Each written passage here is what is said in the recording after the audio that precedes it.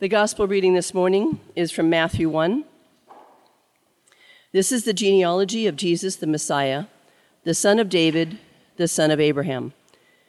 Abraham was the father of Isaac, Isaac the father of Jacob, Jacob the father of Judah and his brothers, Judah the father of Perez and Zerah, whose mother was Tamar, Perez the father of Hezron, Hezron the father of Ram, Ram the father of Aminadab, practice that one too, Aminadab the father of Nahshon, Nahshon the father of Salmon, Salmon the father of Boaz, whose mother was Rahab, Boaz the father of Obed, whose mother was Ruth, Obed the father of Jesse, and Jesse the father of King David.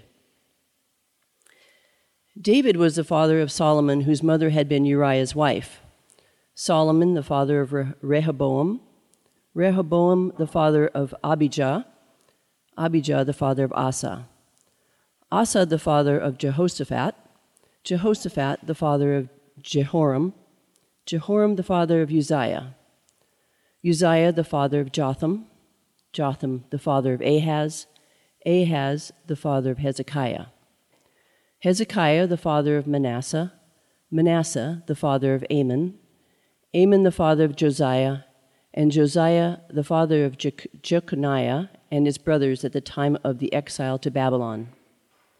After the exile to Babylon, Jeconiah was the father of Shealtiel, Shealtiel the father of Zerubbabel, Zerubbabel the father of Abihud, Abihud the father of Eliakim, Eliakim the father of Azor, Azor the father of Zadok, Zadok the father of Achim, Achim the father of Elihud, Elihud the father of Eleazar, Eleazar the father of Matham, Matham the father of Jacob, and Jacob the father of Joseph, the husband of Mary, and Mary was the mother of Jesus, who is called the Messiah. The Gospel of Jesus Christ.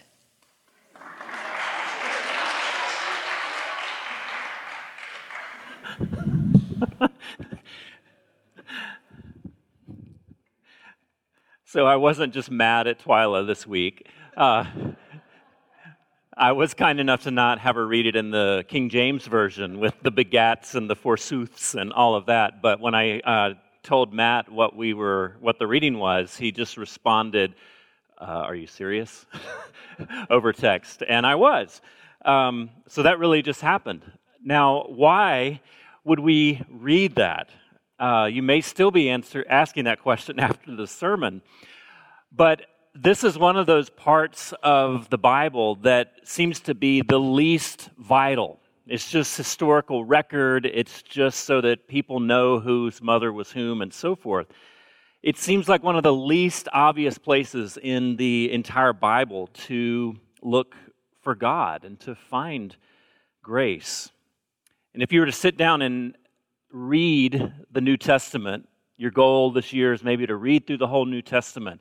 This would be the first part that you would encounter, and probably the first part that you would skip. All of a sudden, you've got a head start. Look at that, how fast I'm reading this.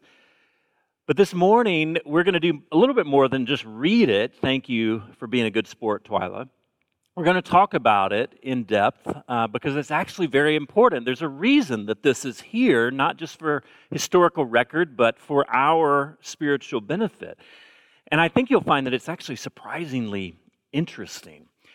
And we're going to basically kind of have a short series with bookends. This is chapter 1, and next week is chapter 28 that will kind of help us think about what's going on with ordination, what's going on with being called to ministry in general. And so we're kind of setting this up this way by reading that very difficult passage. Now, if you were to open the Bible and it was a Greek Bible, the first two words of this would be biblios genesios. Now, it doesn't take going to seminary to figure out what genesios is referring to. It's Genesis, or as we would say, Genesis. Biblios Genesis. Now, in the Hebrew Bible, Genesis is not only the beginning of the story of Israel, but it's the beginning of all things. It's the beginning of the story of the entire world. Why is there something rather than nothing? And where is this something going? And Matthew, from the very beginning, in 2 words, he's implying that the story of Jesus is a new Genesis. It's a story of a new creation. And that is enough for a few sermons right there, just 2 words. But it's not just this one allusion that Matthew gives us to Genesis or to the story of the Old Testament. He gives us these long, very stylized genealogies, or he gives one, which is a callback to these numerous genealogies in Genesis. He also gives us 5 discourses or 5 sermons of Jesus that make the Jewish reader, and hopefully us, remember what? The Pentateuch, the 5 books of Moses. We have the Sermon on the Mount, this new law that's coming from the mountain that is recalling this law given from the mountain of Sinai. Jesus' birth is miraculous, just like the miraculous births of Isaac and Jacob and Joseph. And then as we looked a couple of weeks ago, we saw Jesus being driven into the desert and tempted for 40 days, paralleling and calling back to the 40 years of wilderness wandering and temptation for the nation of Israel.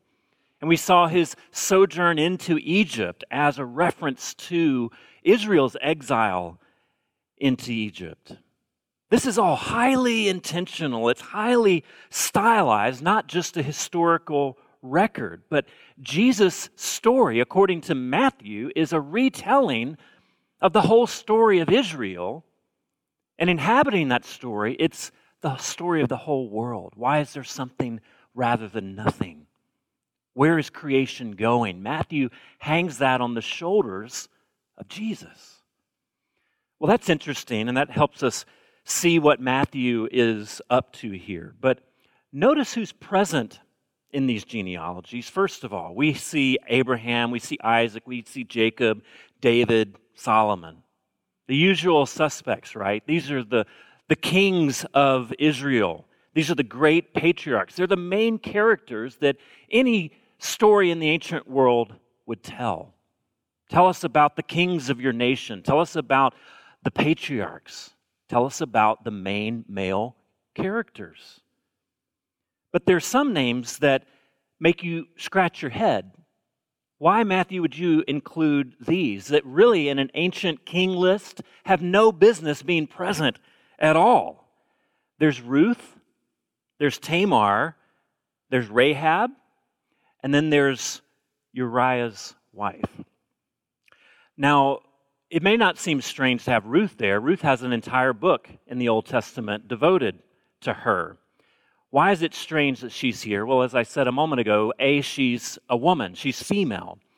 But 2, she is someone who is an assertive female. She's not immoral in the same way that 2 of these characters are, but she is a very different kind of female than would have been expected or would have been tolerated in an ancient patriarchal society. In the kingly genealogies, if you look through the numerous ones in the Old Testament, you look through all of them in the ancient Near East, this is what Matthew is writing, and none of them included women. They were all about the male kings. These are national versions of my dad can beat up your dad. Look at our great heritage. Look at all these powerful, mighty kings. They're boasts, right? They're boast of how great and strong and virile our kings are. Women in the ancient world were seen as weak. They were seen as accessories. They need to be protected. They care for the children while the men go off to war. And so just having one in here is very remarkable and very unusual. But if he was going to choose women, he does choose Mary. That seems logical. But why not choose Sarah? Why not choose Rebecca? Why not choose Rachel? Not only are these four that I mentioned women, but they're also non-Israelites. Tamar and Rahab were Canaanites. The Canaanites are the historical enemies of Israel. They are in this list of Jesus' family. Ruth is a Moabite, and Uriah's wife is a Hittite. This is like telling our national history and including Sally Hemings in a very prominent role in the telling of our founding father's story. That is the slave that Thomas Jefferson kept, owned, and slept with for 40 years. But there's more.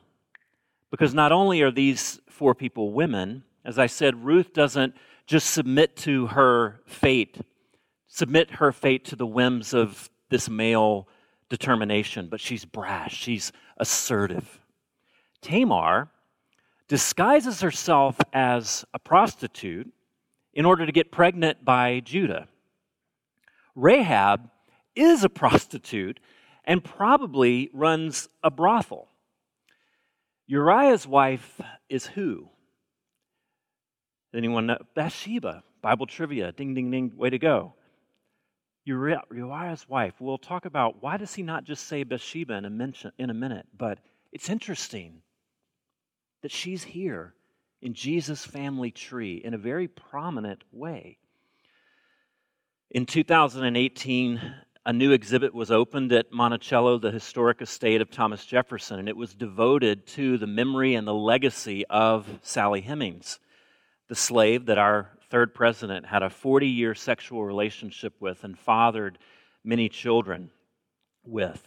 And after 2 centuries of actively ignoring this open secret, one of our nation's most important historical sites was finally grappling in the open with this reality of slavery in the home of one of liberty's most prominent champions, the hypocrisy that inhabited this very important house. And Sally Hemings' mixed-race descendants were finally being brought in to participate in the family meetings alongside Jefferson's Caucasian heirs. Now, Bathsheba, like Sally Hemings, was a victim. What happened with her and King David, likely not consensual, would have probably been considered at least sexual assault today, if not rape, and it brought absolute chaos into the royal family. Now, even today in our Me Too society, some of Jefferson's descendants want to deny that Hemings' family are descendants of Thomas Jefferson, that they don't and should not get to participate in the Jeffersonian legacy and name and prestige. Why? Because they were born to an African American slave. But somehow, almost 2,000 years ago, Matthew doesn't whitewash Jesus' heritage, but he includes one of Israel's most infamous and sordid events, as if to say what? As if to say that these are the kind of people that Jesus' story is written for. These are the people that were included in the story on purpose, that didn't get the recognition, that actually were othered. They were outsiders that were brought in. Now, why does this matter to us? Well, most of us here this morning in this room live lives that would have been the envy of even the wealthiest in history. We regular people live lives that kings and emperors would have envied 100, 200, 300 years ago.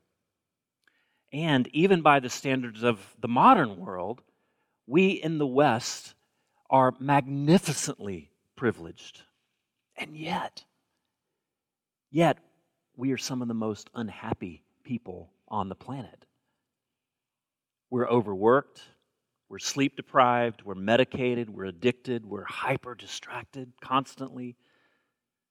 Many of us are unsure of our purpose and why we get up to do what we do, why we hurry around from event to event. There's no real overarching teleology to why we do these things and why we keep doing them, why these events matter, and if they do. And unlike our ancestors who have lived for millennia in very close contact with multi-generations in their family, we live generally remote and detached from our family tree, particularly in large urban environments. And even the most successful among us, perhaps the successful most prominently, are haunted by that voice of the inner critic and the meritocratic society that we live in saying, are you really doing enough? Are you really making it? Get it together. The world is leaving you behind. Your company's leaving you behind. Don't blow this meeting. This world that you've made, this life that you've made for yourselves, it could all come crushing down tomorrow. So be careful, be on alert. Don't blow it. You take your allotted vacations, you take your downtime, you have hobbies, you have creative endeavors, and you still are depleted and exhausted. And we try to keep it together in public, we try to keep it together on social media, and we do a pretty good job. But behind the scenes, we worry. Are we doing enough? Are we impressing the right people? Do I really have what it takes to show up tomorrow? And Christianity, for most of us, isn't helping. It's just another chore list, another set of metrics that we worry about failing. Henry David Thoreau says this: the mass of humanity lead lives of quiet desperation. The mass of humanity lead lives of quiet desperation. Maybe this very strange and foreign-sounding section of Matthew that most of us would skip is exactly what we need to hear. Maybe it's going to the places in the Bible that we least expect to find God, and finding Him present there and present with grace is what we need. Maybe we need to be reminded that Jesus' story isn't made up of the winners and the doers and the morally outstanding, but instead it's narrated full of Tamars and Rahabs and Ruths and Bathshebas. And that should be comforting. But in our achievement-driven society and in our egos, you see, we want to be included not because we're Tamar, not because we're Ruth and Bathsheba. We want to be included because we're in. We're us. We've achieved. We've arrived. We've done our duty. We don't want to be the even they can get in kind of people. Grace is a beautiful thing for others. But see, what Matthew tells us is that though Jesus came to bring all people to God, His story is primarily told through encounters with people on the margins, with the uninvited, with the others, with those who are at the wrong end of the score, people at the bottom end of the bell curve. Matthew is told, and the Bible tells a story, that grace, like water, it always pools in the lowest places. Now, Matthew could have written a standard history, how Jesus' ancestors were the prominent patriarchs. Look at his great lineage. Look at how prominent his family tree is. But if we believe in the inspiration of Scripture, that God Himself in some way is telling us something in the gospel accounts, then we see that God is likely telling the story different than Matthew probably would think to tell it, probably than he would have wanted to tell it. He names these three people, Ruth, Tamar, and the other one, Rahab. Ruth, Tamar, Rahab. He names them, gives them their proper names. But then he says the wife of Uriah. Isn't that interesting? Everyone else is listed. Why wife of Uriah? Well, we can't say for certain, but sometimes the most beautiful parts of the Bible are hidden in plain sight in little details like this that take some time to kind of dig out. Maybe this is just a literary mnemonic device. He's writing to Jewish people. They would probably just read these names and skip over it, and so he wants them to think, remember, it's Bathsheba. And so he writes it, the wife of Uriah, so they perk up and listen. But I can also imagine Matthew sitting with his quill pen or whatever he used to write and chafing at this inspiration that he's receiving from God and saying, God, really? Really? Tamar? Ruth? Rahab? Bathsheba? This is the story that you want us to tell, that you want people to remember for all time? I can just imagine him writing these down and getting more and more uncomfortable and just kind of leaving it with the wife of Bathsheba. He doesn't even want to name her. And God is saying, yes, her. Yes, Tamar, Ruth, Rahab. Because if she is not invited, if she is not included, then how can any of us be? When we struggle to imagine anyone outside of ourselves or any group being included, we cut off our own pathway to grace. When we imagine it's the other people who really need grace, and I got in with this amount, but they really need grace. We are cutting off the very pathway that we walk to God on. And you see what was designed for Israel, for the family of God, but never fully realized, is that it would include members of all tribes and all nations and all people groups, and it would include the morally unqualified. It would include the religious, ethnically, sexually disqualified and disinvited. And throughout the Bible, we see these little anecdotes, we see these little anomalies, these stories where God is saying, yes, her, yes, him, yes, them. They are invited to the table. And over, Israel doesn't get it. Over and over, the church still doesn't get it. Throughout this history, both of the Hebrew Bible and of our Christian history, our ancestors have mostly said, like maybe what Matthew was thinking, no, not her, not him, not them. You can't build a normative theology based on these little anomalies of God letting in unusual people. We have to tell the central story. And it's a story of strength. It's a story of males. It's a story of the invited people. It's a story of those that belong, not the exceptional cases. But what happens when Jesus comes as this new creation story, this new creation character, comes as this Redeemer King who stands in the lineage of this Messiah that Israel has been waiting on? When he comes to recapitulate the story, he comes bringing a sordid history. He comes with a genealogy of misfits. He comes with a family tree full of the disqualified, which is saying not just of them, but of you and of me. Yes, her. Yes, him.